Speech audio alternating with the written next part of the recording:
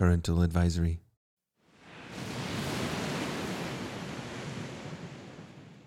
Great.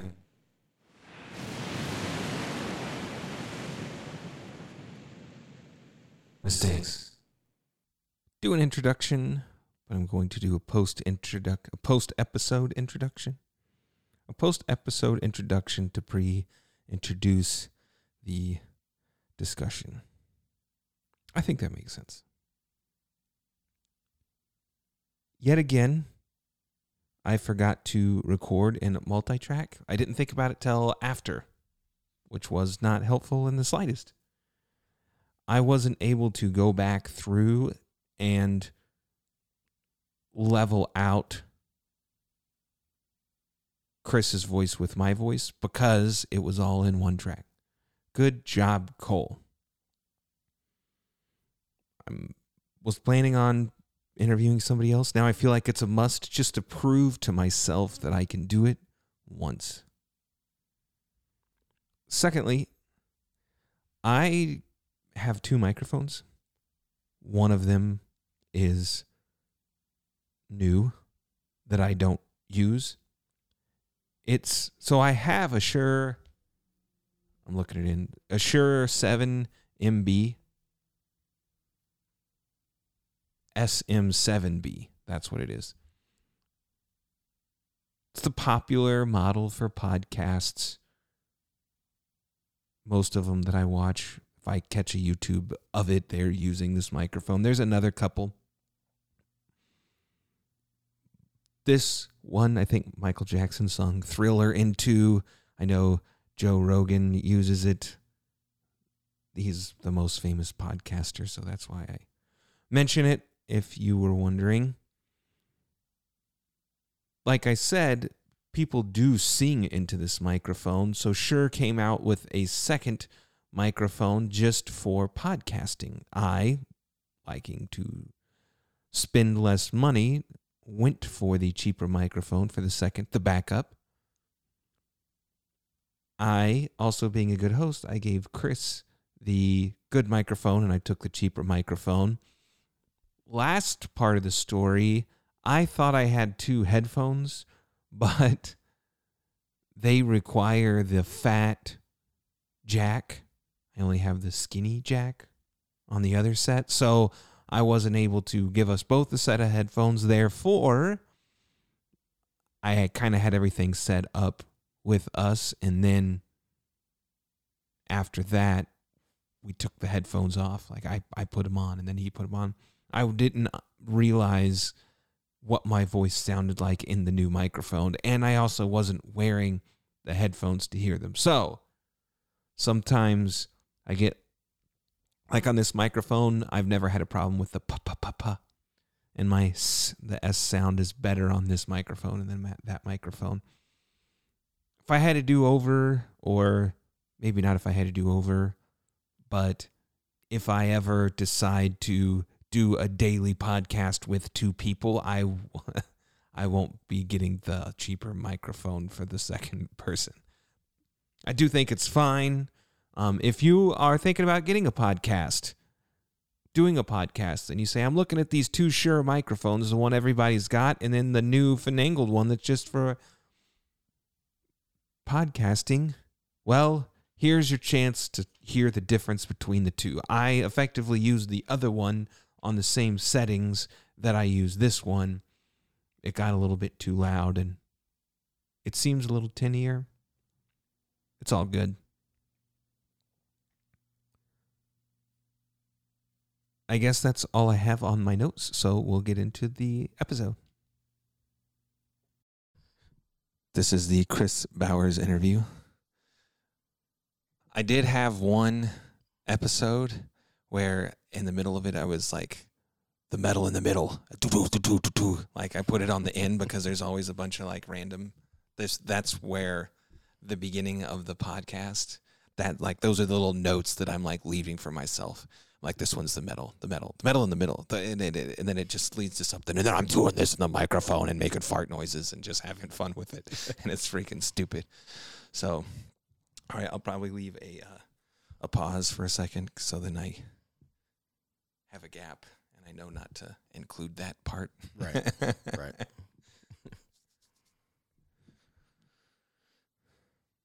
For this podcast, we have an actual in-person guest for the first time. The lovely, amazing, wonderful Mr. Christopher Bowers. Hi, Chris. Hey, Cole. And you came in for like a Brazilian jiu-jitsu match where you obviously won the gold medal.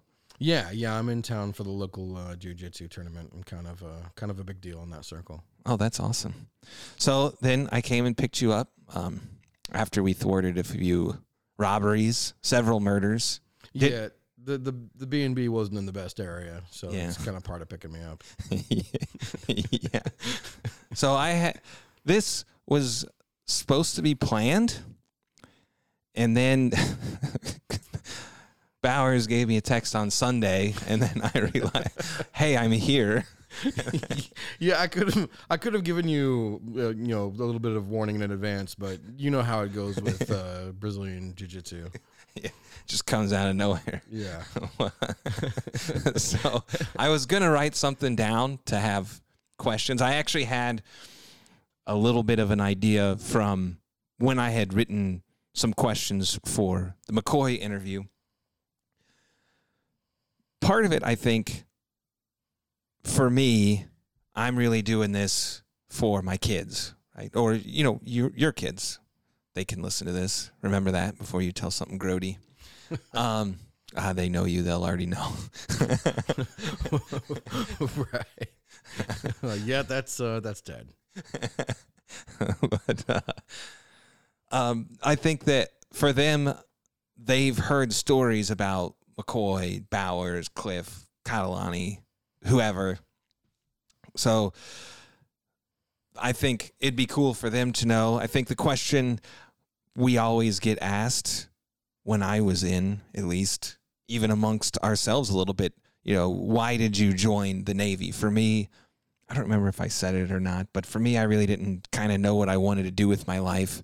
When somebody asked my dad, what is your son doing? What's Cole doing? Oh, he works at the gas station part-time. That doesn't really have a great ring to it. Where you could say, oh, my son's in the Navy. Okay, like that seems pretty. That's a better way to try to figure out your life. For me, that was a decent amount of it. But yeah, do you have a story or anything? I guess, a lot of us are kind of the same in that we didn't know what we were doing I joined at 17. I had no clue. And, even the process of starting to apply for a college or pick one seemed like an insurmountable task almost. like that's gonna be way too complicated. What can I do that's not gonna be a waste of my life, but also simpler than another 4 years of school? Yeah, and which ending up as a nuke, that kind of backfired a little bit. Yeah. And once I had the idea of military in my head, it all kind of lined up from there, because I had at least 3 different relatives call and tell me, you're joining the Navy if you're joining the military at all. Yeah. A lot of Navy Smart background. people. Yeah, a lot of Navy background in my family. Yeah, that's cool. And then you went to nuke school, great mistakes, and then to the Nimitz, and you did your whole, because you re-enlisted. Yeah. That's why we were even on the ship together, probably, yeah, right? I fell for the star re-enlistment trap. Yeah. So star re-enlistment, that's where for certain rates, I don't know if it's only strictly nukes or if it's others as well, but I do know it's for nukes. We can re-enlist right when you get to the fleet. It's like you've been in 2 years around about, but that's all been school. It's been boot camp and school. You're in E4. Well, we start off as an E3, then we get E4 in school.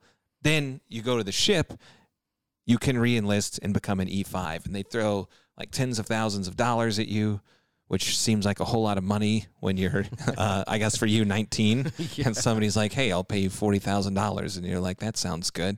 But I think the other real driver for the re-enlistment, and I'm right about everything, so just keep that in mind, is which wasn't a driver for me because I was married, was the BAH. you get an extra like $1,100 a month, or that was when I first got to the ship. It was $1,100 versus not, so you can go get an apartment somewhere else. Yeah, absolutely. It was so I had the advantage, maybe it's an advantage, of flying out to the Gulf to meet my ship, to meet the Nimitz in the middle of deployment. Like, well, not the middle of the deployment. They had like 3 months left when I got there. Dude, that was the same I did. Yeah, so I had 3 months of sea time to understand how horrible of a place I would be living in if I stayed on the ship. So when we got back, I was like, there's no way I'm going to be in San Diego and not go live out in San Diego And stay on this effing ship. right, as opposed to staying on the ship. Even though everyone around you is like constantly screaming out the warning, don't star re-enlist. Don't do it. It's a trap. Like, it's not like you walk into it blind. Almost like 70% of the people around you are telling you, are trying to warn you away, but what the hell do they know? Not a lot, I can tell you that.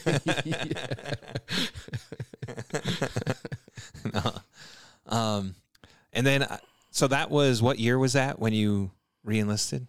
See, that would have been 2003. Yeah, because you got out on the same deployment I did, didn't you? Yeah, I think so. 09. You were, yeah. The end of 09. Yeah, I was November, so I flew off the ship in October. Yeah, actually, I remember I was pretty upset that I didn't get to fly off at the same time as you. I remember trying to push for it, and Turns out nobody knows what they're doing. yeah, That was so ridiculous. That's spoiler alert. I'm going to tell my story of getting out of the Navy as the final episode. I think it's very fitting, and it might not be final because I've had this thought here recently since right around Sunday afternoon that maybe I should get with like Cliff and everybody and McCoy, like we could all do it in person. I was thinking that there might be, like, the series ends, but there might be a couple extra episodes of like right. catching up with people or something. I don't know. A reunion episode. Yeah, something like that. So, but for the actual, as far as the stories go, the actual end is going to be me getting out of the Navy, which is one of the absolute best stories that I have in a shockingly horrible way. Yeah, because nobody knows what they're doing. But yeah, and that's why, so 2003. But on that, didn't you go to like Brazil and some crazy stuff? You mean like immediately after getting out? No. Oh, okay. So that was early. That was early on. So because of the timing of when I got to the ship, I still needed to qualify. Like, throttleman was the next thing up, and we were going into a shutdown period. Yeah, shutdown period. So they sent maybe 30 of us or so temporarily to the Reagan, which had just finished its commissioning process, or whatever it is they call it. I'm glad I forgot that word.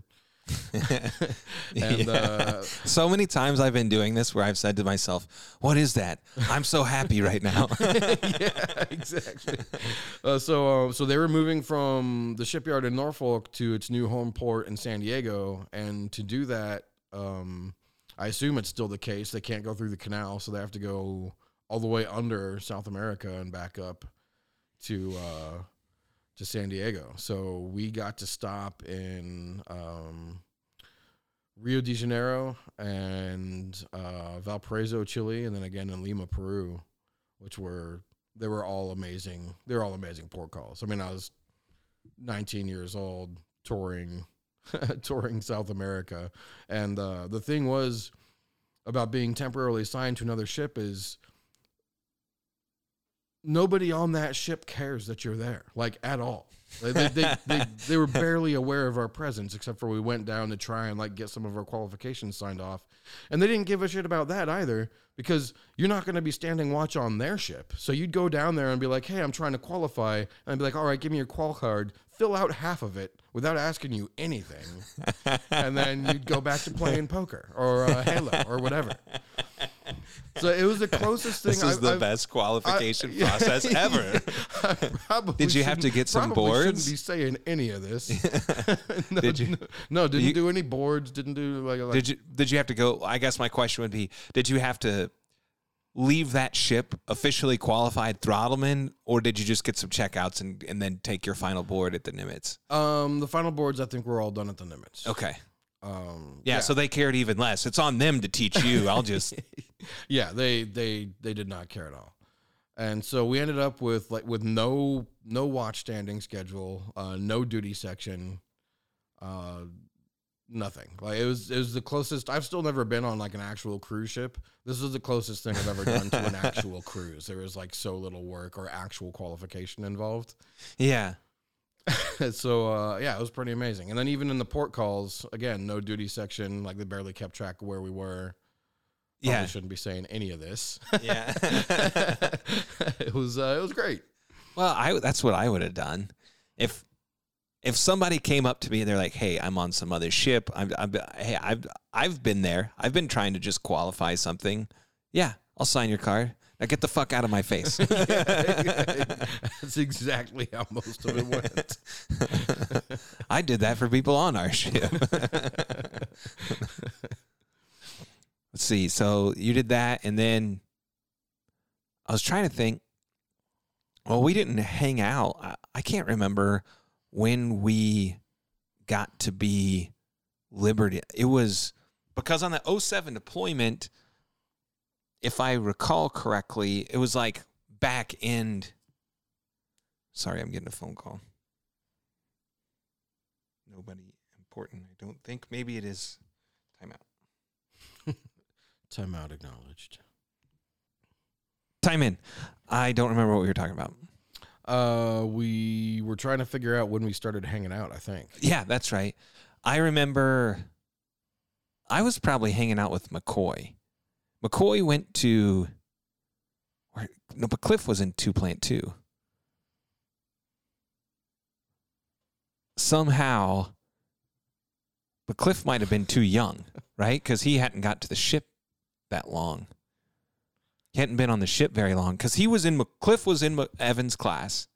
Then Cliff got injured. Don't you remember? It was that beautiful car, that Nissan 370Z or 300. Because they had first come out not first come out, but they had reissued it in some way or redone a body style. He went and goes and buys this beautiful, I don't know, I'm sure like a $30,000 amazing sports car, then drives it to go play basketball like from the dealership and breaks his leg and then he can't drive it. That's right. So he was out of commission for a year or something, came to the ship later. But I was trying to remember why we were all going to be, Cliff would have been because of Evan. They were friends from before. But I don't remember because on that deployment, I was throttleman. Till Orse, but I think we had Orse in the middle. Okay. I mean, chances are I was SGs because that was like my permanent Orse duty. Yeah. I'm thinking it was Evan. Evan is what makes sense because Evan was in 1 plant. And then he got out of plant job pretty quick. Then he was in 2 plant. By 2007, I might have been RE. Yeah, maybe. Yeah, it's all a little bit hazy. Yeah, for the life of me, I'm not sure why we're friends. Yeah. Thank you. Yeah. Now get out of my house. No, I think it might have been Evan, having known y'all better. But because then they changed our watch duties, our watch section, and because you got to pick, you got to say, these are going to be my Liberty buddies, and then they would try to put you in the same group together. Right. And then we ended up being on the same, because of that, I think, we were on the same Orse watch team for the 07, 08, and 09. I guess at that point, the other 2 guys had left. Cliff and Evan. Because they didn't re-enlist, I guess.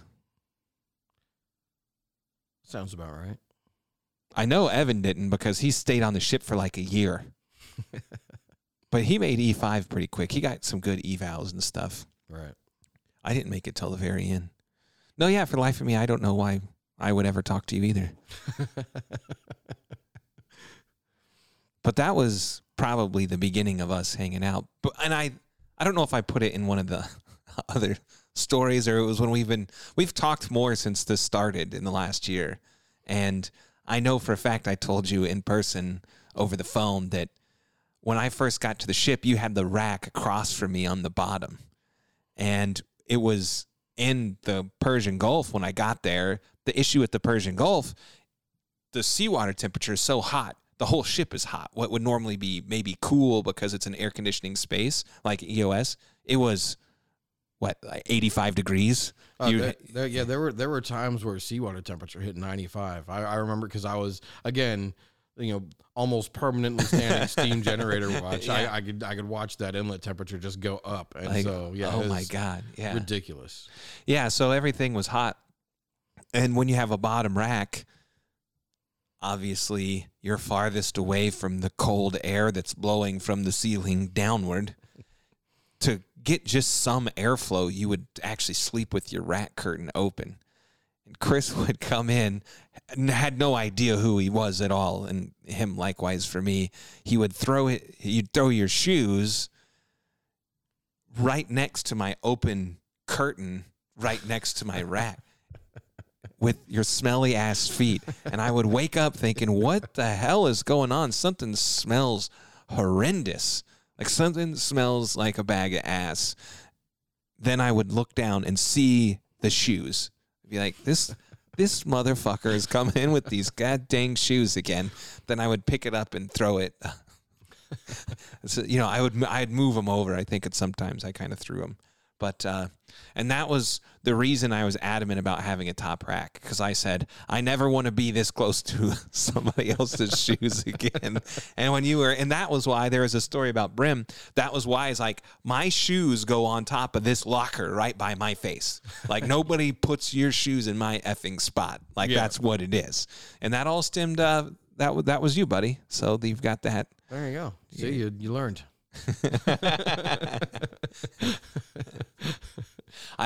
We would work out. We were workout buddies. Yeah. And that was always cool for me. Everybody else was benching 300 pounds and like Orsini was taking testosterone or something. It's like of all the people in the world you do not want to take, it was Orsini. That would be like a funny joke about how he's just crushing it and, yelling at everybody and whatever. But he listened to Pink Floyd when he worked out, like some chill music, which didn't make sense to me. But then we would be in there just giggling. Yeah, it's hard to even focus on what you're doing. Yeah. Making fun of the rest of the people also working out. Yeah, and just being idiots. Like, why are you two schmucks here? Well, I don't know if you know this, but we're on the ship in the middle of the fucking ocean, and there's nothing else to do, so we're working out. I was thinking we had that at the end of that deployment when the Tiger cruise happened and we came up with the sexercises. Do you remember that? Vaguely. Yeah, it was, we were talking about how, and it might have been the 08 deployment. It's frustrating when the people come on and they're just fascinated with a wall.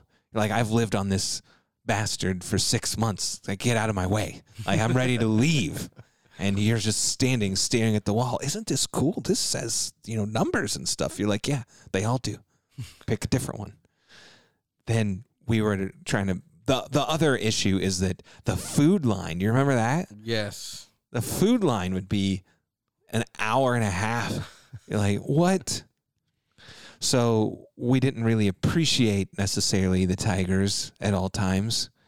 To freak them out and to be silly, we thought it'd be hysterical to get like to get the weight belt, where you can put a chain and you put a plate on it and like do a squat with a very exaggerated like hip thrust.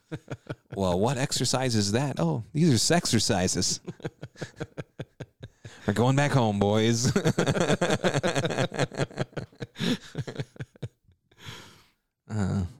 Yeah, it was a bunch of dumb stuff when we were working out.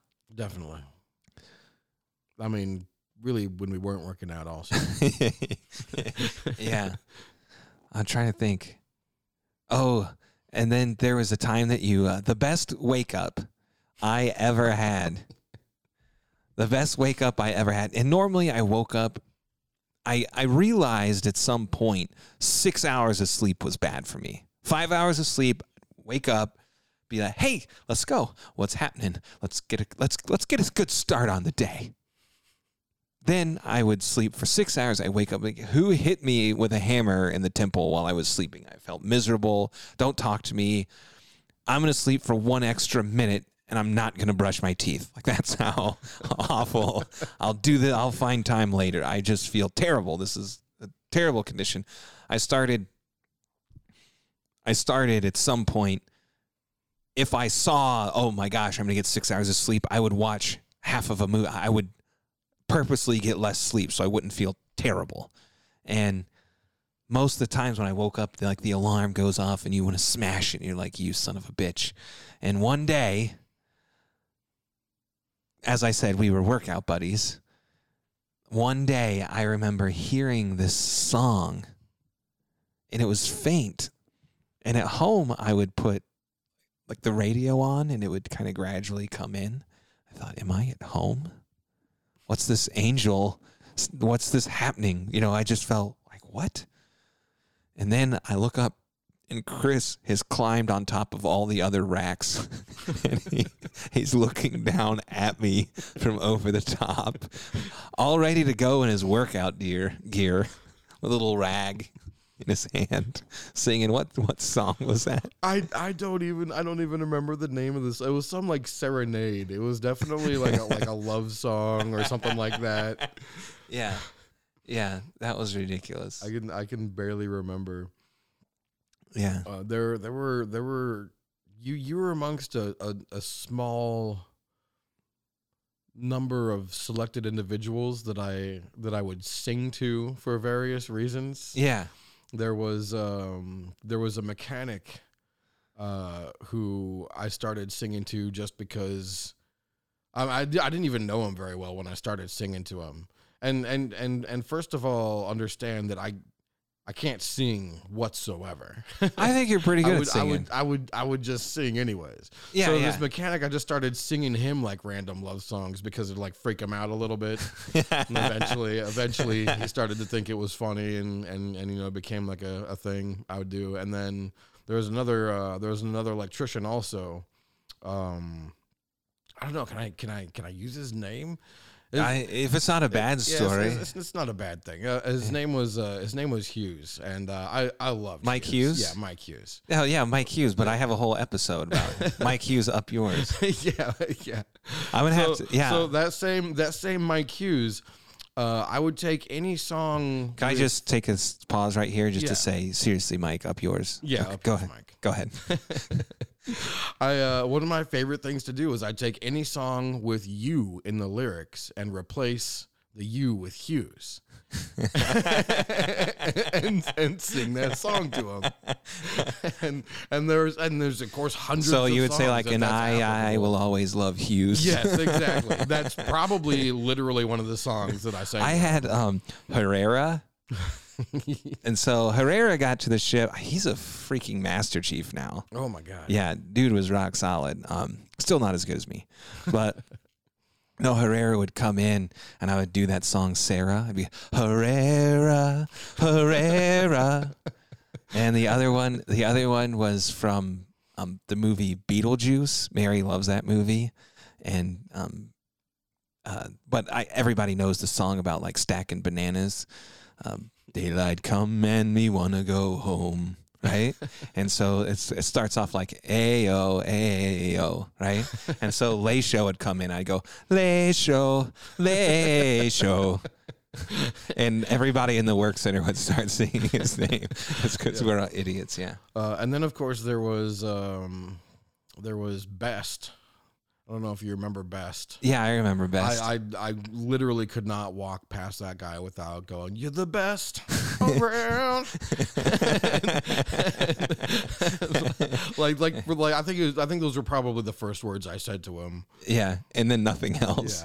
Yeah, and then nothing else. I know. I was definitely. I mean, not well known for it, but one of my things was just not giving a shit about what whether I knew someone or not. Well, that was that was like with the who was Jake's. Jake's. That's what I was trying to say. That's why we're not going to be friends. Yeah, it's so matter of factly too. Look, this movie's the worst. Oh, I love this movie, and that's why we'll never be friends. It's not you, it's me.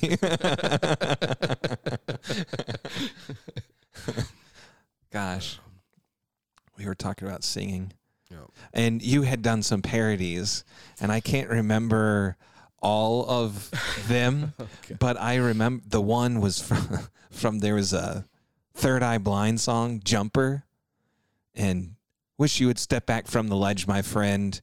I can't remember the words, but it's like, that's the whole point of it. And then he's like, all I remember as this song is about, hey, don't kill yourself. It came into we should all kill ourselves. Like that was the song. And I remember being on, I was on the roving watch, just walking back and forth for 5 hours, sweating like crazy. And part of the lyrics I remember from the song, he says, everyone I know has a reason to say. And I don't remember what it goes after that, but the song that Chris had made had said, everyone I know has got a reason to say, I need to die today. Wow, I barely remember that one. And I remember it because it was like 5 hours of my life. I was saying that one line, like singing that song. I wish I could remember the best of it because I feel like I should die. Like if somebody came and killed me right now and then they asked me afterward, I'd be like, I was okay with it. Man, I wonder if that's in my notes somewhere because most of them I wrote down somewhere. I'll have to do some digging. But it's crazy. I'll run into people that, well, now years later, I'll run into people that remember bits and pieces of my songs, and I'll be like, holy shit, I barely remember that song myself. Like there are a few that stuck with me. I think did you do one to Hey There Delilah? Oh man, I don't even know how far I can get into the Hey There Delilah song, but yeah, that's probably my all-time favorite. That one didn't have anything to do with the ship. That was just like one of my favorite things to do as far as parodies was like take like a really sincere and emotional song and just make it completely twisted up. But if I could maintain the point of the original song and still have it just be like wrong and twisted, that was the ultimate goal. So with Hey There Delilah, I wanted it to still be a love song. I wanted it to still be letters between, like some guy and some girl named Delilah. So I left most of the chorus alone. But when I was done with the song, instead of it being like this wholesome thing about, oh, I'm away in college and you're over here and we'll love each other forever, my version ended up being between a convict currently serving time in prison and his stripper girlfriend on the outside. and the lyrics, I don't think we'll go into the lyrics, but it was pretty messed up. Yeah, it was still a love song. It was between some pretty screwed up people. Yeah, no, I like it. I love doing that. Someone convinced me in Guam. I mean, we were all pretty hammered that night in Guam, and a huge percentage of us of the division all ended up in one karaoke bar. No, that was the night where McCoy dragged that guy into our room. Yeah. And I was like, they left, Wim Bob and Usher, I think, come knock on the door. It's time to go. I look over, some guy I've never seen in my life is in the bed. Yes, I was staying in like a short-term apartment during that. We had me and Dave Gainey and a couple others had all put in requests like, oh, such and such family member is going to meet us here, so we're going to take leave the whole time, and then that quote unquote fell apart, and Yeah. said family members obviously didn't really fly to Guam to meet us, but we still got to take leave through the port. Yeah. and so we were in that little apartment, and we ended up like throwing parties there every night. But during that time, we all ended up in the karaoke bar, and someone was like, "You got to do your version of the song, man." And so I sang my parody of "Hey There, Delilah" in front of this crowd of strangers in a karaoke bar, and I don't know how it actually went, but in my mind, I killed it. Yeah. Everyone was. Yeah, the lights were cracking blazing. up. Everybody was cheering. They carried you out, Yep. chanting Rudy. Yep. Like, my name is Chris, damn it. One of my other favorite, I still tell this joke and story that it's my favorite. It has to do with your rules of the sloth. Oh God. And there was one rule. So you came out with a top 10 list, David Letterman style rules of the sloth. It was a joke. Like, it was kind of a dumb joke. It was just being silly. Yeah. But one of them made me laugh out loud, which was, and just to give you a feel for it, but I think this was the best one. For exercise, I only needed to do one sit-up a day. When I get up in the morning, that's half. And when I lay down, that's the other half. I think you said you got it from a comedian or something somewhere, so we can give credit. That was from another comedian, but I had to. I mean, it just is so natural to be part of the ways of the. Yeah, song. yeah. I had to fit it Well, shout out to whoever that guy is, because that was freaking awesome. But there was stuff like never buy a food item whole that you could purchase and that you could pay extra for to get bite size. Well, a lot of them had to do in this particular one, and I think the story itself, not that the list was bad, I'm not denigrating the list, I'm just saying the story itself outshines anything that anyone could have ever written on the list. It's quite possible. If you're going where I think you're going, this is quite possibly my proudest achievement of my naval career. I think I know where you're headed. Yeah. So Bowers prints off. People are asking him about it. Whatever. He prints off 3 copies. Whatever. Puts some on the door to the lounge. Throws some on a table. It was really just, hey, people are asking me for this. I'll put a couple up and around. And he showed me one.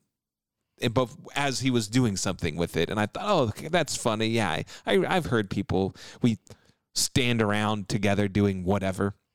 I've heard people say, hey, what about your rules? Like, okay, yeah, I'll get you a copy or whatever.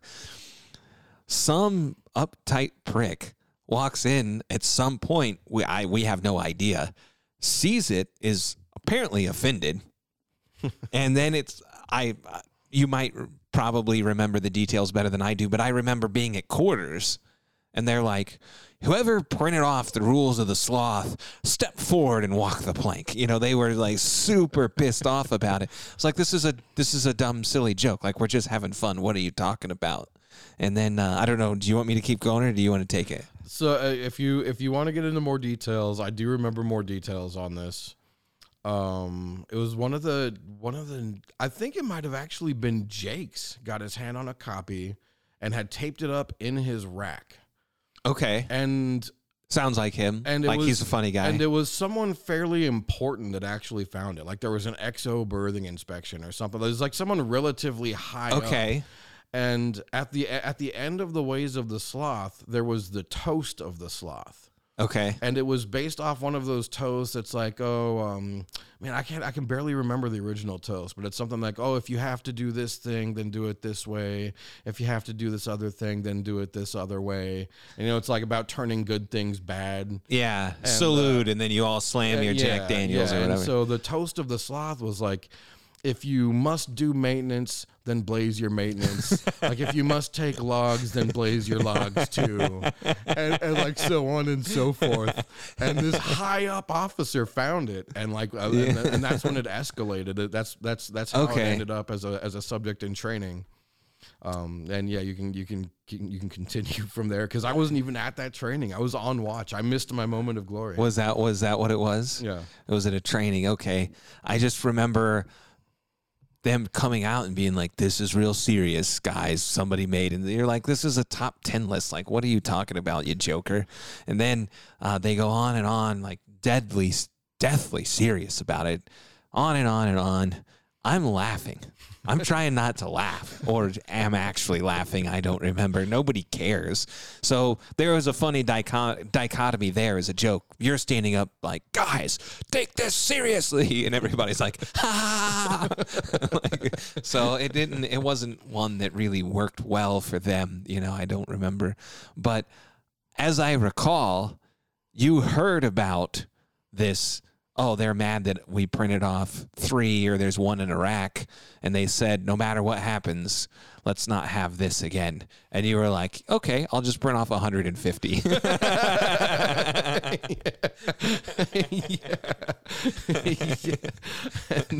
And that you remember what happened? There was another training after that was related. Okay, go ahead. I think it was in response to all the extra copies floating around. Like that eventually got around too. And this again happened while I was on watch. I got off watch and the first person I ran into was like, "Oh my God, Bowers! Like you're never gonna believe like what just happened during training." Apparently, during training, one of the chiefs got up with the Ways of the Sloth and was like, "Look, like just to make this disappear, I'm going to read this document for everyone in the division." And they read the full Ways of the Sloth at the training. And when I heard that, I was just like, I won. I won. I wanted something. Like this is incredible. Like I beat the whole chain of command. I was they were left with no option but to read the document. Yeah, it's fantastic. Yeah. I was super happy. I wish I'd been able to witness the reading of the reading of the Ways. Yeah, I wonder if we were on the same watch team, because we were. I wonder if maybe that's why I missed it, but I wouldn't remember them reading. You know, I wouldn't remember that. Right. But I thought at the end, in some way, that you kind of had a back and forth with them, and that they had like took you in the office and they were like, "We're not saying it's you, but we know that it's you." Yeah, that's exactly how it went down. They're like they brought me specifically in. Yeah. They were like, "Hey, so we're telling you, whoever's doing this." Let me back up for a second and say there's been a back and forth now. You're right. It's like shots fired. You're making fun of the Ways of the Sloth. I'm going to print off 150 copies, and then we mustered every day. We had training every day, multiple times a day. They're trying to get to the bottom of this Rules of the Sloth, and that's when Chris printed off 150 copies, and then apparently they read it in training, and then Chris prints off more copies, and more people. It had like a life of its own where people like that probably weren't involved were like holding this up as their badge of honor. Like the flag drops and somebody like picks it up and runs and gets gunned down because it's the Civil War and that's what you do. And somebody else runs and Viva la France. And so this is like a week or something. Like it's going, it lasts a bit of time, and eventually they're like, we're doing a deep dive into who's doing this Rules of the Sloth, and we're gonna get that son of a bitch. And you're going on, and you're like, yeah, okay, whatever, dude. And then they at some point it was like, we just need you to stop. Like they kind of got like desperate. It went from like a position of authority, like you're gonna rue the day that you heard the name Lancaster, to like, please, kind sir. So then they're trying to find the culprit, and then that's when you can go and no, they just brought me into the office and they're like, exactly like you said, like we don't know for sure this is you, but whoever is doing this better stop doing this. And if you happen to know, you tell them for us. Yeah. And at that point they had already read it at the training, so I was like, yeah, that's reasonable. I was like, I've got what I wanted. I got what I came for. That's so funny. I've definitely got a copy of that laying around somewhere. I'll have to find it and get it to you for a future episode or something. Yeah. I was trying to think, what else did we do? I mean, there's just not a lot. I want to do like a day in the life episode. I think this goes into that a little bit, where we got up, we went to watch, we worked out, did our thing. That was it. Yeah, that was really it. There were times we'd have a minute or two to play some Call of Duty or something up in 32 or wherever. Yeah. No, that was cool. I remember that. That was. When did you go to 32? No. I never went to 32. No, I was in 32. Yeah. You went to 40. I finally went to 40. Yeah. Well, yeah. When did you go to Reactor 40? It wasn't. At most, it was like the last year and a half on the ship. Okay. Like it couldn't have been much longer than that. We did a deployment in 08. I think it was after that. That sounds about right. Well, I'm just trying to remember. You had an office. The Reactor 40 office was on the fantail, which is the absolute butt end of the shit. Of the ship. Well, it is works. Shit too. Right at the back of the shit boat. Yeah. And when they were like doing flight ops, you're not supposed to walk out there because it's distracting. Right. And it's also loud, very, very loud. I remember your office was back there and after watch sometimes, but I guess I was thinking it was probably on like the 09 deployment or something. I would run into your office and hide from people, and we'd play video games or whatever. Oh, it was a great place to hide. I actually had. It's hard to describe. There was almost a section of that office that was like a loft. It was like a little storage area. You could climb up this ladder, and you're like right up in like the steam and water piping and stuff up there. And at some point, I hung a Brazilian hammock from the pipes.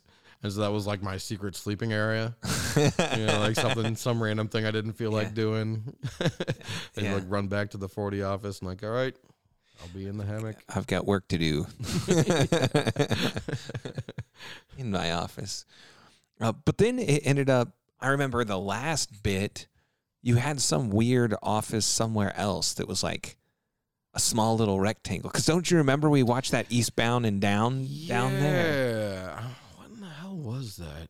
I don't know if they moved your office or if it was just some place you had access to. They gave us responsibility over some extra space. I don't even remember what it was for. But I had like a little TV in there, and we set. I feel like nobody's gonna find it. I was like, nobody's gonna find me. That last deployment was pretty sweet. I would hang out in the RIM room, be like, Mel, I'm hanging out. Like Mel's the best, but. We were good friends. I was the only person who like you couldn't even be an ET and go into the RIM room.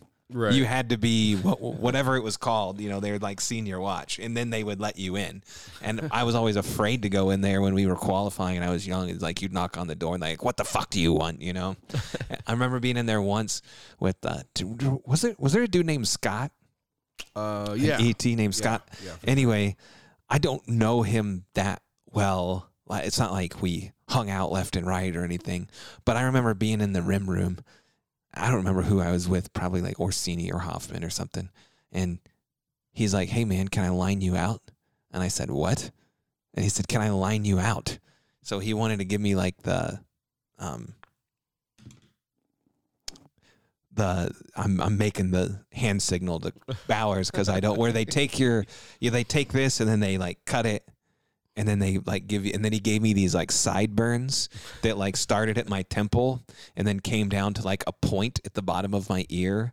It's a, I don't know. It's like a Latin fashion statement or something. You know what I'm talking about, right? Yeah. And so anyway, I walked around with like this pasty white guy with this like ridiculous sideburn things, and I'm like, and all because he's like, can I line you out? And I'm like, sure. Seriously? I was like, yeah, we'll get nothing to lose. Yeah, other division spaces were like the ultimate place to go if you didn't want to be found. Yeah. Every once in a while I would go up to RC 32, which wasn't. I don't think it was even a real work center. It was just like two dudes in a storage space. Oh yeah. It was on the port side in some goofy ass thing. No, and you had to like walk through that one little room that had all the files. Right. Yeah, that's the one. And then you get in this little area, and then the people would go to smoke. But that was where I first started playing Call of Duty with like Hoffman and Van Lint, and myself. I don't remember it. I don't remember the other person, but they were like, "Hey, you want to come play Call of Duty?" He's like, "I'll watch, but I can't play." They're like, "No, we need a fourth." I was just Hoffman would just send me out.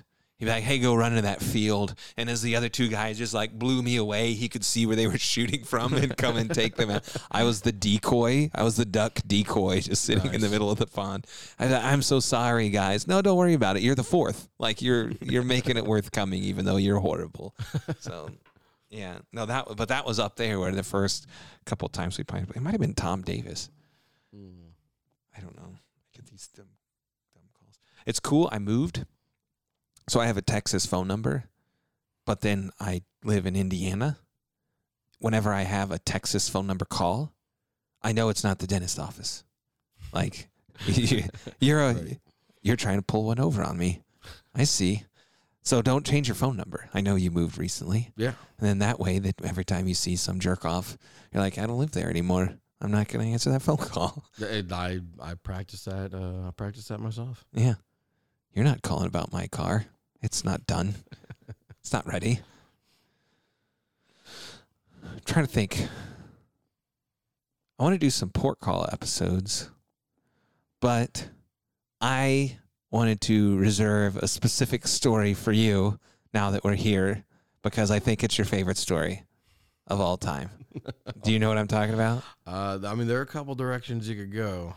I was thinking about in Singapore.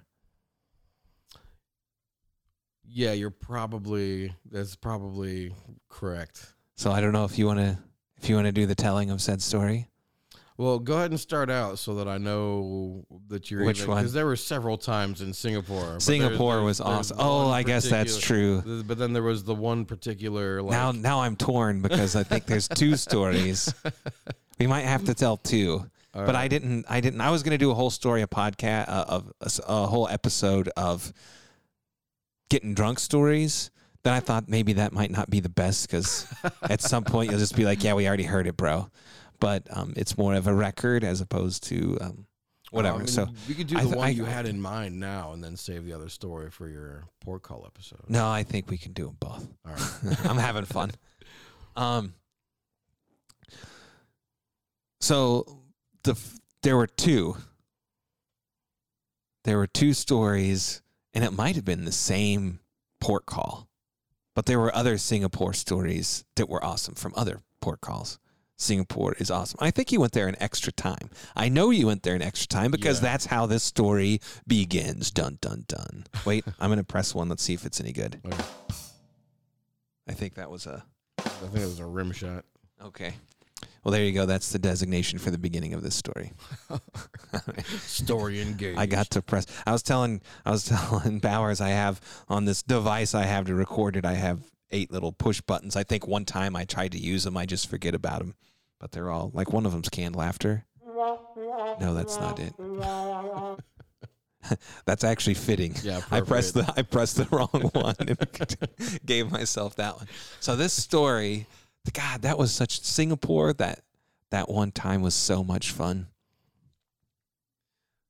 I just thought of another Singapore story. There's Singapore. I mean, Hong Kong is up there too, but yeah. Singapore is. If you pushed me to it, Singapore was probably my all-time favorite port. Yeah, Singapore. We went and had. I remember we went to Singapore before we checked into the hotel. Maybe we got off early for some reason and we couldn't check in yet. We decided to eat food, and somebody's like, well, let's go to McDonald's. That's probably Evan because he's an ass. And then somebody else was like, no, we're going to eat someplace local. And we walked around, and we went and found basically a British pub they had, and we had just been eating nothing but ass. Singapore might have been the first, like I said, it was heavy on the back end with pork. It was like pork call. Singapore might have been one of the beginnings where it's like, hey, in the last 90 days, we had one port call. And then now we're at Singapore. And so it's like this, we went and it was the best food I've ever had in my life. It was like fish and chips, but I got some fried mushrooms. This is the best.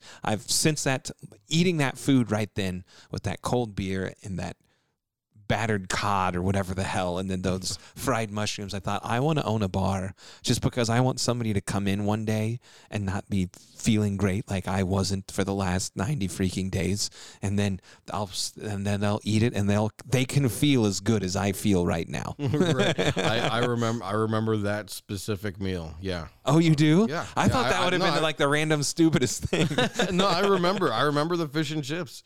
And thinking it was weird that we're eating at a British pub in Singapore as our first choice. Yeah, but it was a great decision. Yeah, it was amazingly. Am I crazy, or was it just amazingly delicious? No, it was fantastic. It was really good. I remember leaving and walking on the sidewalk, and like a bug flew in my mouth or something, and I just like spit.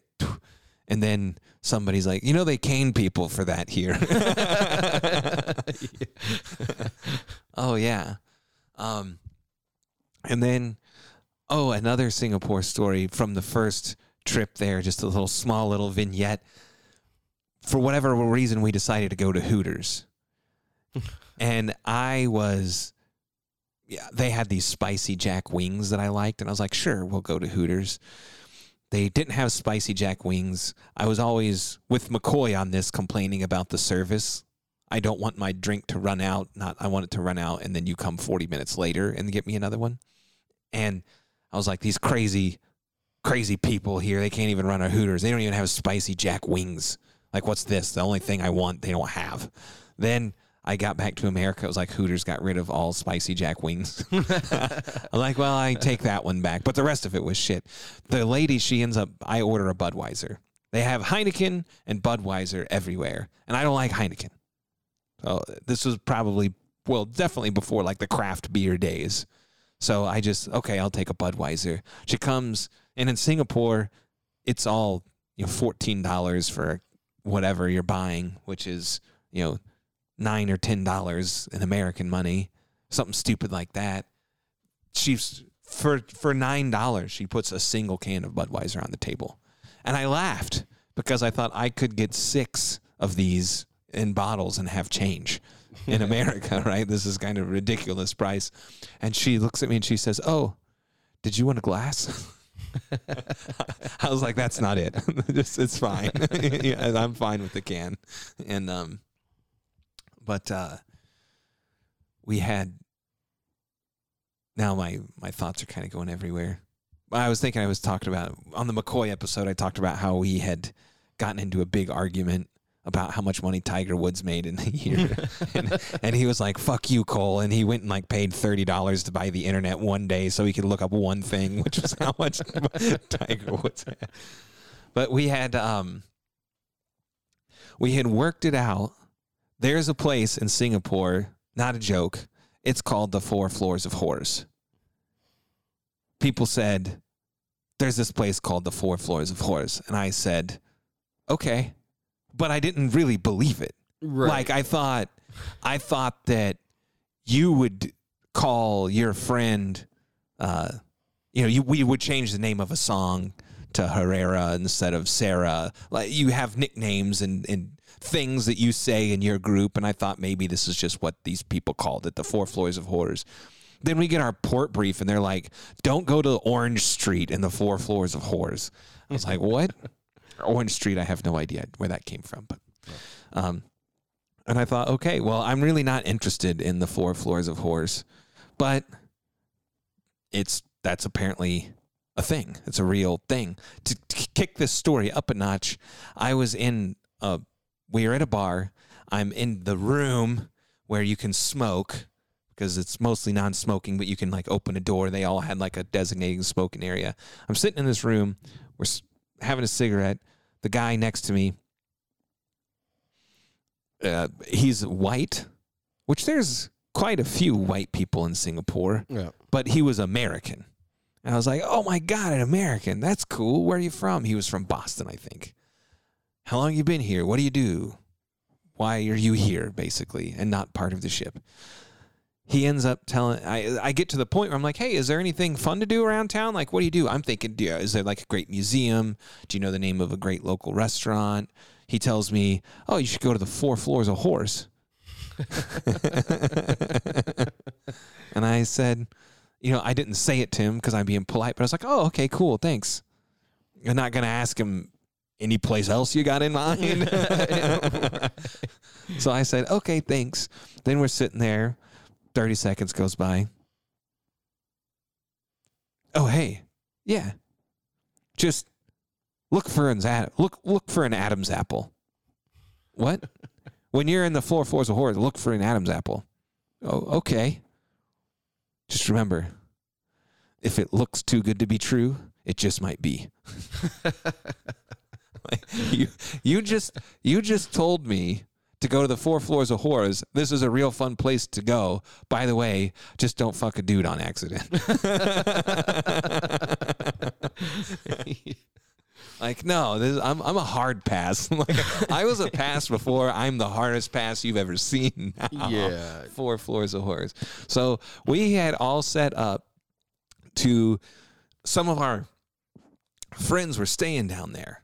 And we were staying, where did we stay? Clark Key or? We're at I think we're at the Omni in Clark Key. Yeah, Clark Key. So we're in Clark Key. They're downtown somewhere. We have to transit everywhere. Dave Gainey, do you remember that? Yeah. Dave Gainey started doing posing on the escalator. Yeah, the pose off. Yeah. So then we had like 10 of us. I don't know. There was a decent grip. And we would go down, and it's like going into the subway. And I haven't been to New York, but I've been to Washington, D.C. I don't know if anybody else has been. Like, it's the longest escalator you've ever seen. It's like a 200-foot. That's obviously too big, but it's this ridiculously long escalator. And as soon as you got onto the escalator, you would do like a wrestling, I can't think of the guy, a Hulk Hogan pose, Yeah. right arms back. You're, maybe like you're throwing a javelin in some Greek statue or something, and somebody else is, GQing it. And we're all, and I remember coming down an escalator, and this lady was coming up and just started dying laughing because we're all idiots. one pose after another. Yeah. There's 15 of these guys. and we're dedicated. You maintain that pose the whole way down the escalator. Yeah. She laughed. I didn't break. I did enjoy it when I hit the bottom. But we went over there. We met. I know it was, I'm pretty sure like Tom Davis was one of the people I was excited to see, because we were in some pub in the bottom of somebody's hotel, and maybe there was like Hoffman, I'm sure, and some other guys. Then we said, hey, we're staying up over in Clark Key, which Clark Key was really cool. It's kind of like a plus sign, just buildings. I don't even know if you can drive in between them. Can you? I don't remember there being cars. Yeah, so it's not like one restaurant and then another and then, on each side of a plus. It's like 50 restaurants in each direction or something. It's a really big area. Well, Bowers had been there before. Right? And you're like, I remember this one spot. It's so cool. It's right here. Do you remember what the name of it was? Okay, so this was actually, I had been to Singapore before. Right. But I hadn't been to this club yet. I would come, like, as we were getting ready to come into port, I'd gone up to MWR or something like that, and, got on the internet, and I was trying to look up, like, where the better clubs were in Clark Key. Like, I knew Clark Key was a place to go, but one of the hot spots in Clark Key. Yeah. And one of them that kept coming up in the search was this place called the Gotham Penthouse. Yeah, which sounds badass, and now right? I remember where we started. We started downtown, like you said. It was an Irish pub of some sort. Like, I remember starting the night off with car bomb races. Oh, yeah, that sounds right. Yeah, and then we were trying to figure out what to do next, and I was like, well, and we were like, yeah, we're back in Clark Key, and I know this one place is supposed to be amazing, and so we tell everybody. Yeah, we're at this pub, and there's 10 or 15. There was 5.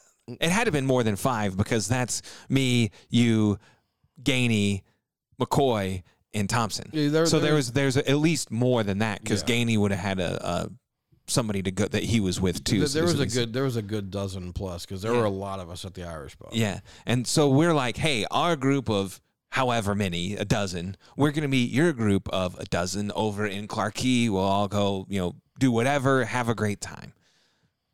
Bowers is like, I know the spot. The Gotham Penthouse. That sounds good. The Gotham Penthouse. Oh yeah, I'm there, right? So we all do our posing and everything, which I can't. No, it would have to be in a movie. I read a book once. The medium is the message. It's like every joke has its own best way to be delivered. If you saw it in a movie, like we're laughing right now because we can see it in our minds. Okay, you posed, whatever. No, it was good. So we go all the way back, had the best time riding the mass transit. We walk into the lower level of the Gotham Penthouse. We hit the elevator. We come up. There's like a little hall. And at the end of the hall, you're in a little lobby, like a vestibule. And at the end of the place, there's a TV, right? Yeah. And there's a TV. And then you have to take a right at the TV. And it's still early yet. Yeah. So you can see like eventually there may be a bouncer there and something like that. But right now it's just empty. And as we're standing there in this hall and we know that we have to go that way and we all kind of pile out of the elevator, right there staring at us in the face is this dadgum TV screen that's got like 4 of the Backstreet Boys on it. Like they're all wearing like white shirts, but no, white pants and like no shirts and a fedora. Right. Yeah. And it's like, Kevin, Sam, it's Peter. There's a little mini montage of. Yeah. And we're like, what is this? What did we get ourselves into? Like this immediately. Well, we kind of went up and peeked in. There was nobody there, but there were dudes on a stage like dancing.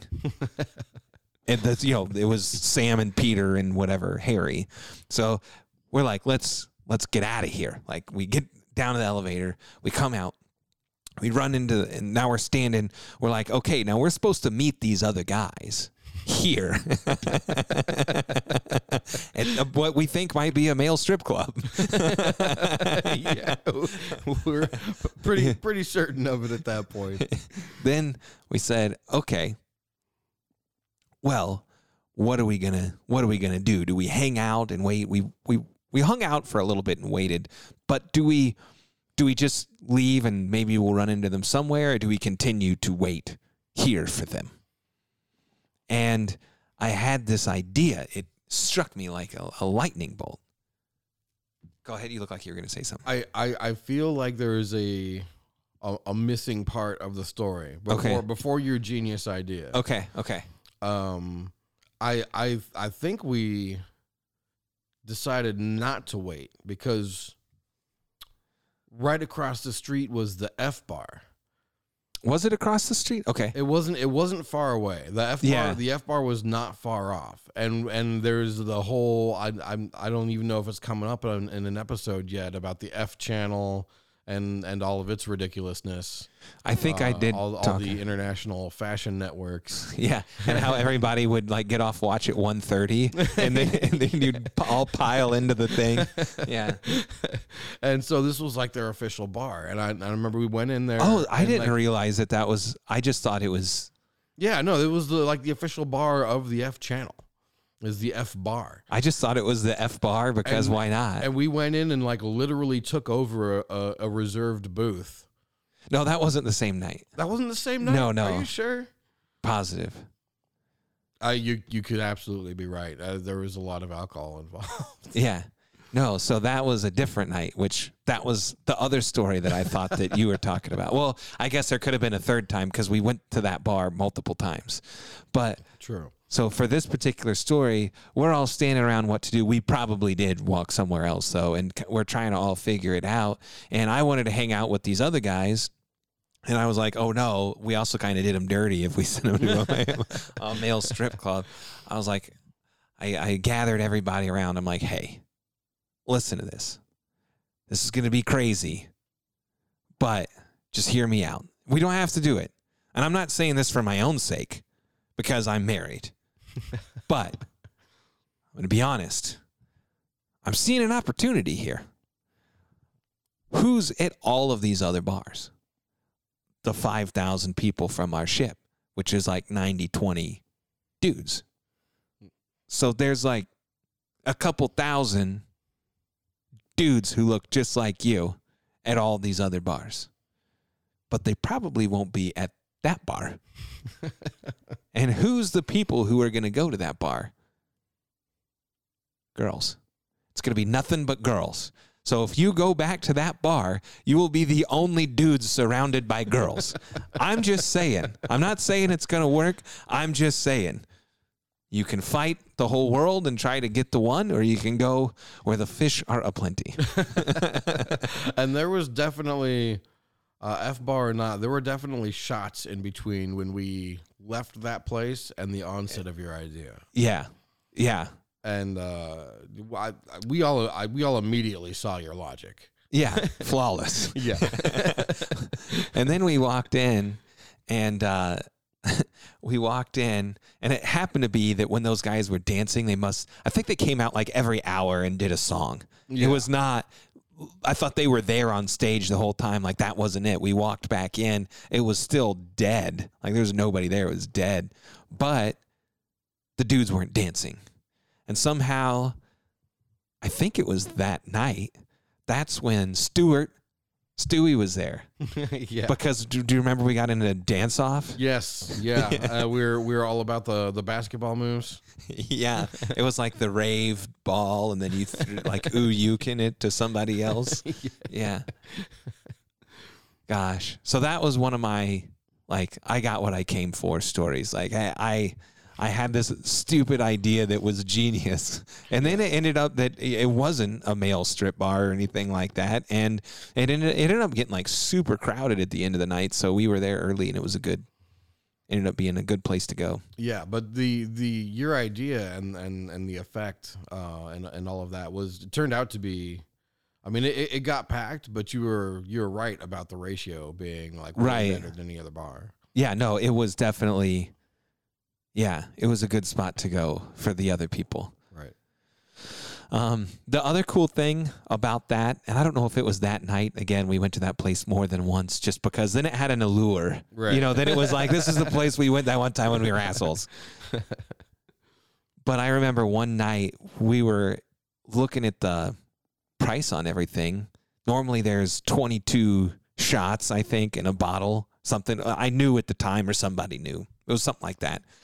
And we're looking at the price of the booze. It's like, if we just buy a bottle, we're going to save like $50 or something ridiculous, you know?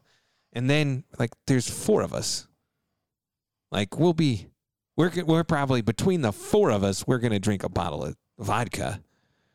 And then Cliff had all that money from winning poker. And somehow it was like you and Cliff, I think. But that's the only time I ever had bottle service. Somebody got a bottle of Belvedere. Somebody got a bottle of something else. And between the two of us, and then they were like, and then I'm walking around with like Belvedere, and then like a whole thing of tropical orange juice in a plastic jug. What I need is a glass. Yeah, but we hung out there, had bottle service. That was cool. And that was one of the story that was the beginning of Evan's story, which we talked about earlier in Guam, when he like rescued the guy from pass out in the floor in Guam. The first part of that happened here when he left a little bit early, but I hung out with you. And then I come back to the hotel, and he's asleep on the floor in front of the door. For maybe the first time? Certainly not the last. And then he wakes up. I don't know if you heard that episode, but I love the story, so I'm going to say it again. And then he wakes up. He's like, dude, I had a nightmare. I'm like, really? yeah, dude, it was fucked up. I'm like, man, what happened? I had to pee so bad, and I was running around the hall in just my boxers, and I couldn't get back in the room. Bro, that was real. So that was Singapore. The other story that I thought because you told that story so many times about my genius idea. You were like, this was the best idea I've ever heard. Like, what did you guys do? Let me tell you Cole's idea. Like, I heard you tell that story to so many other people, which that was actually a thing I think you brought up when we were in like the 08 deployment or something, when we were still the foursome. And it was, when we get back to the ship, people are like, what did you guys do? You guys probably did something fun. I want the story. But the other one that I remember is I had a weird deal where I was like drinking, but I wouldn't necessarily get too drunk. And I would just feel weird. And when you only have like 3 days to drink and go hang out, you're not just going to like sit at the hotel and watch foreign language TV. Like, you're going to go do something. And I remember you had something where you didn't feel good. Do you remember that? Yeah. That sounds, again, vaguely. Yeah. Sounds vaguely and so right. you didn't feel good, and I was like, dude, you got to come out. Like, I've been doing it. You're where I'm at right now. Just come on. Like, you're going to be fine. You're like, I'm not sure. I'm like, we're saying, Chris, get the fuck up. Like, we're not letting you waste this night because, like, come on, man. You can do it. You'll be fine. You're like, okay, I'm going to come out, but I'm only going to come out for like I'm going to come out for a drink. I'm going to eat something if I can feel good enough. That's when we went to the F bar, walked in, took over that table because they kept, like, somebody was walking by with a tray of lemon drops. That's right. And then I'm pretty sure it was Stuart. Maybe Sieber was there too. I don't know. We've been to that night. I've definitely got a picture of us at that table. I can't 100% remember everyone off the top of my head, but I remember walking into there and we're sitting at this table. We're looking for a place to sit. They're like, screw you. We don't have a spot. We're like, what about right here? They come by and they say, you can't sit here. And somebody leaves. Somebody leaves to like go get somebody to try to make us leave. Somebody else walks by with a whole tray of lemon drops, right? Yep. And I think it was like Stuart was like, hey, we'll take those. They're like leaving the bar to go try to sell them. He's like, we'll take them. They're like they start handing him one. He's like, the tray. Yeah. So then the manager comes back to probably say something to us, and my memory could be wrong, but I remember the manager kind of coming back, or somebody coming back, like, the complaints about you guys shouldn't be sitting at this reserve table were gone. Yeah. Like, if you're just going to order lemon drops by the tray, you can sit wherever you want. And it did not stop at that tray. I think it might have been even as the manager came over, we were like, yeah, no, just bring us another tray. Yeah, and that's what I remember. I remember now. Yeah, the series of events is definitely a little jumbled in my head there. But that was what I do remember was you getting me up. Somewhere in there, I did manage to take like a little nap, but that nap was the only sleep in like almost literally a 3-day period. Oh, okay. I think it was like 3 hours of sleep in like 63 hours, like to like total binge. Because I remember that being like, I mean, all of our, like, certainly my personal own record for no sleep port call binge. Yeah. And then I remember getting back to the ship and having like the immediate watch, and I was just like, oh no. this could get really ugly. And at one point I was because, you know, port call watches are relatively chill, significantly more chill than a regular watch. And I remember I was let's see, it would have been PE, since we were shut down. Well, we wouldn't have been shut down. Were we? Well, you don't shut down in a port call. You steam.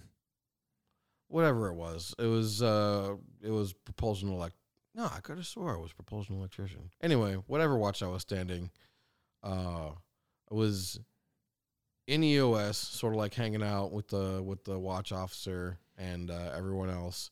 And as I'm standing there, the room just tilts about 30 degrees. Like, at least in my mind, the room tilted 30 degrees, like the ship was listing almost completely over. And I was like, I look around for a second. I was just like, I got to go be somewhere else. Yeah. and took off back to switchgear where I could hang out safely. But I was sleep deprived enough to begin hallucinating is basically what happened. Well, that room is small. And then it's painted white.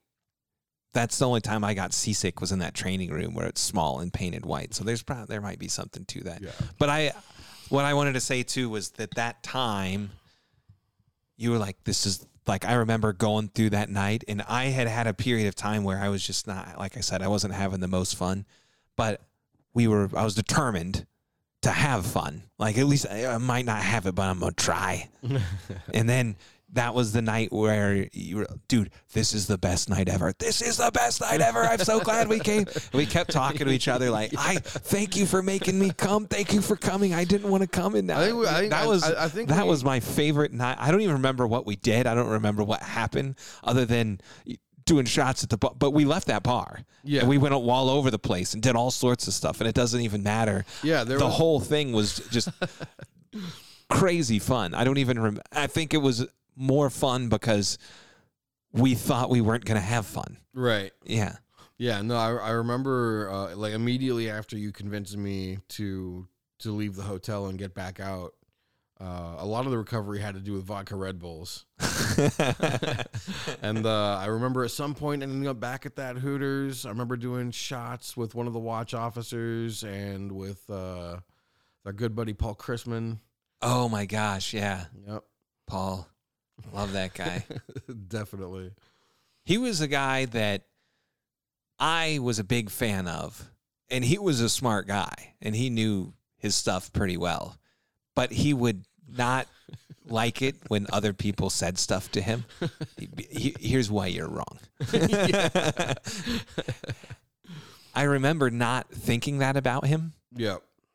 And then people would come up to me like, can you really deal with this guy? I was like, hey. He never acts that way toward me. Yeah, no, that was why I liked him so much. Yeah. and then I realized, well, I don't go up to him all the time saying dumb shit. Right. Like if Paul and I are having a talk and I say something to him, I probably know what I'm talking about, so he doesn't feel the need to be like, hey, idiot. After that, I noticed that, oh, yeah, he does do that. But I think, too, for me, we all treated each other that way. It didn't stick out. Oh, yeah. To me, because he's doing what everybody else is doing. The difference is that he's doing that to you consistently, so I could see why you might pick up on it.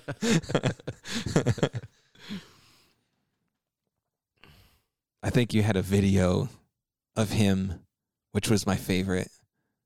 I laughed so hard. You were interviewing everybody on your video camera and talking and stuff, and you said something to him about, so how does it feel to be the best at, you made some like smart ass remark to him about, hey, you're kind of a dickhead and, you know, condescending to everybody, and how does it feel to be so condescending, you know? And then he said, well, somebody's got to be better than everybody else. Yes, yeah. We immediately did shots. I'll drink to that. Yeah. That's the best answer I've ever heard. And I've got to dig up, because I still have a lot of those videos. I know I specifically have one where I gave you the camera so that I could tell the story of your brilliant idea. Really? That video exists somewhere. Well, that's what I told the story having not really watched the story from the Hong Kong with Rupert. Yes. And I was surprised that, like, you can see my story that I told them didn't 100% match the story that I had, but it was like dadgum close. Rupert. Oh man, Rupert. Not a piece of shit like you. I went back. So I went back not too long ago and watched like a bunch of the old videos I have, and I was amazed by how many times I would just scream at Rupert. Like he'd say something like totally harmless or inconsequential. Shut the fuck up, Rupert! What the fuck are you talking about? Like, and it was like over and over again through these videos, and I was like, that's just our thing. And now I'm just like, why was I such an asshole to Rupert? He's never did anything deserving of any form of that kind That's of treatment. absolutely not true. So, yeah, that's probably not true. Oh, God. Oh, I'm dying. Yeah, so so funny. So Rupert, yeah. And that would just be normal. Like some guy just screaming the F-bomb at somebody else. Yeah, normal conversation. Like, so what's for dinner? Oh God. Yeah, it surprised me. Just like in the process of watching these videos and reminiscing, like, wow, I do not remember screaming specifically at Rupert that every chance I got. Yeah, every chance I got. Yeah. I was gonna say I remember going off about how, like, when was the last time that you just screamed at somebody? You don't do that anymore. Yeah, no, like never. It's been since December of 2009, actually. And I'm trying to tell these stories sometimes. I know my wit, whatever, is diminished. Like, I'm not nearly as funny as I used to be. I did the iron sharpens iron, man. We used to like hang out around people. But yeah, but people would come in and you'd be like, I'm bored. Like, they were asking me for checkouts. I remember one time, I don't know if I told this on the checkout one or not, but one time a guy came in, he asked me for checkouts, and I just started berating him. I asked him like the hardest question you could ask somebody. And then he looked like a deer in the headlights. And I pretended it was the easiest question. I'm like, how fucking dare you? How dare you? Let me see your card. And I take his card and he's like, I'm sorry. I'm like, you said that you've done this and that. How can you not know this easy thing when you've had, let me see, because I'm going to scratch some stuff. Like, if you don't know that, then you shouldn't have this. And I'm like, this one right here, you shouldn't have it. You said you've talked about the condensate system. Pff, no, you haven't, because you would know this. How can you be so fucking stupid?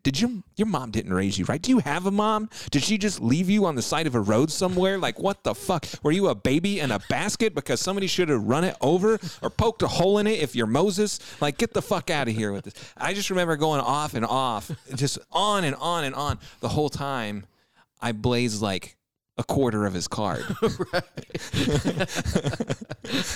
So he's like, so sorry. And I'm making sure that as I'm going off on him, and this was in central control, so there's a whole crowd of people who are just laughing at him.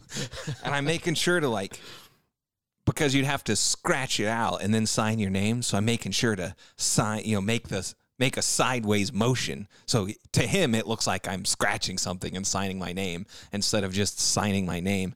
And then I just took the card and I like literally threw it at him, and it's stapled together and all the pages flail out. And I just throw it at him. I'm like, get the fuck out of here. And I throw it and he looks down, and then he's flipping through it and he sees how I just signed off 25% of his card without asking him any questions. He just got the biggest smile on his face. He was like, that went from the worst 5 or 10 minutes of my life to the best 5 or, like, that's a funny joke, Yeah.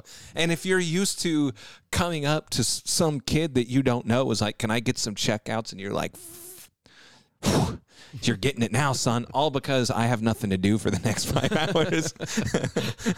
There's nothing you could have done differently that was going to change this for you.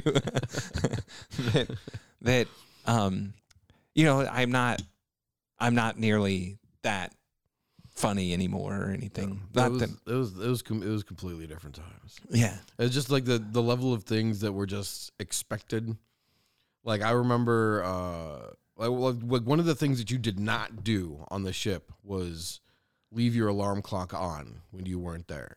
Oh yeah, yeah. Like that's like a horrible offense, and like almost any retaliation is justified. I mean, at least in my mind. And so I like just gotten off of watch. I think it was during a port call too. I think it was during a port call duty day, and I just gotten off watch, and like I'm just about to finally fall asleep. And at the time, I had moved across to a top rack finally. Yeah, yeah. And the guy, whoever it was, probably one of the newer guys who also happened to be lucky enough to grab a top rack. His alarm started going off, and just without any question or thought about it in my mind at all, I reach up, grabbed his alarm, and just threw it as hard as I could at the wall, and it explodes, and the pieces of it go everywhere. And you were like just getting out of the gym or something like that. Yeah, I would remember I was there. And you look over and you just like smile and nod, like, yeah, that's the thing. Yeah, I was just standing there. There's like a main hall. And on that main hall, you'd have like the edge, like an end cap of some racks, and then the little cutouts. And the way that the main hall went, you could hang a left, and then there was like a couple of U's back there or whatever it was, and that's where your rack that you had moved to was up, and then you hung a left, and then it was a couple racks deep. Right. And then mine was in the little U, but the end of my rack basically was pointing directly into your hall. Yeah. Yeah, it was like right. so then I'm standing in my little 6-pack, and it's a small area. I'm changing my clothes. I'm half in, half out of the little U, jacking around. I just all of a sudden this plastic explodes by my head and it shatters. Couldn't have been more than a few feet away from you. And I look over, I'm like, what happened? And I realize looking at the piece, oh, this is somebody's alarm clock. Oh, there's an alarm going off. It's not anymore. I look over and I was like, yeah, I get it. That was really funny. Like normally I'd in that situation I'd take their battery or something like that out of it, but I don't know what it was. I was just in a particular not gonna deal with shit. It's like no, yeah. This clock's gone. No, it was because the guy was a repeat offender.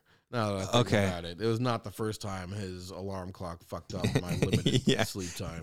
Yeah, no, that's that, and that was kind of with Brim. I think I gave, when I was doing the shout outs and stuff, but I gave one to him, but it was about his shoes. It's like, okay. You know what? And I had like Facebook message him or whatever, but like, dude, I took one shoe, I threw it on one as far as it can go, and then I turned around the other direction and then threw that shoe. It had to take you 30 minutes at least to find your shoes. Like, you had to look all over the whole entire berthing to find your shoes, and you can't figure out that I don't want your shoes in my spot? Yeah, reserved for repeat offenders. And he's a friend. Yeah. Yeah. Well, okay, I can't really think of anything else. It's been like an hour and a half. Yeah, that's pretty solid. Okay. There are so many stories that, and a lot of them shouldn't be gone into. Yeah, I think we've done a good job. Yeah. Okay. No, that sounds good. All right. Well, I guess we'll grab lunch, and I guess that's all. Ending. The last ending was a fake ending. I thought it would be the ending, and it wasn't. So I got me good.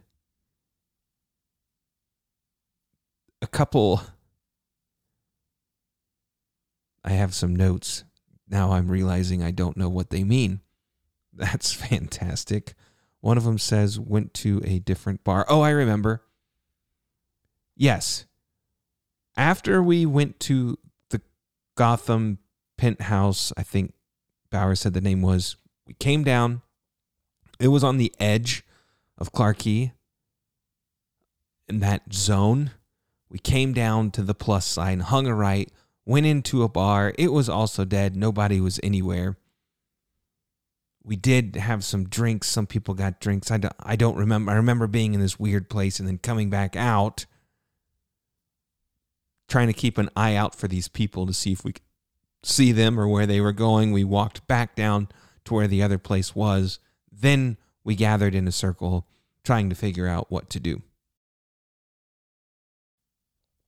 The second reason, the main reason, totally bummed about, I actually thought of it when we started the podcast. I thought, make sure to ask him this, get him to tell this story because he knows it better than I do.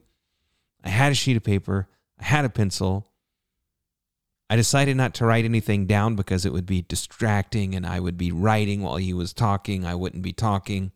It's unfair of me to have a guest on, then not drive the conversation because I'm taking notes of thoughts in my mind. What a mistake. A great mistake. God, such a dad joke. No, it was in Singapore. There was a ridiculous picture of somebody getting trapped in between the doors. Before you exited, they said something in French or whatever other languages they speak. I don't know the native language. Singapore. I don't know. I can't even guess. That's kind of pathetic. Well, they had some other languages printed around giving you a warning, like don't get your head caught between the doors when they close. Stupid stuff like that. But it was something along the lines of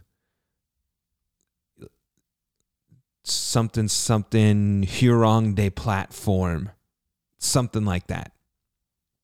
And Chris started doing a house sort of, I don't know the type of the music that they call it now. But McCoy would do a beatbox.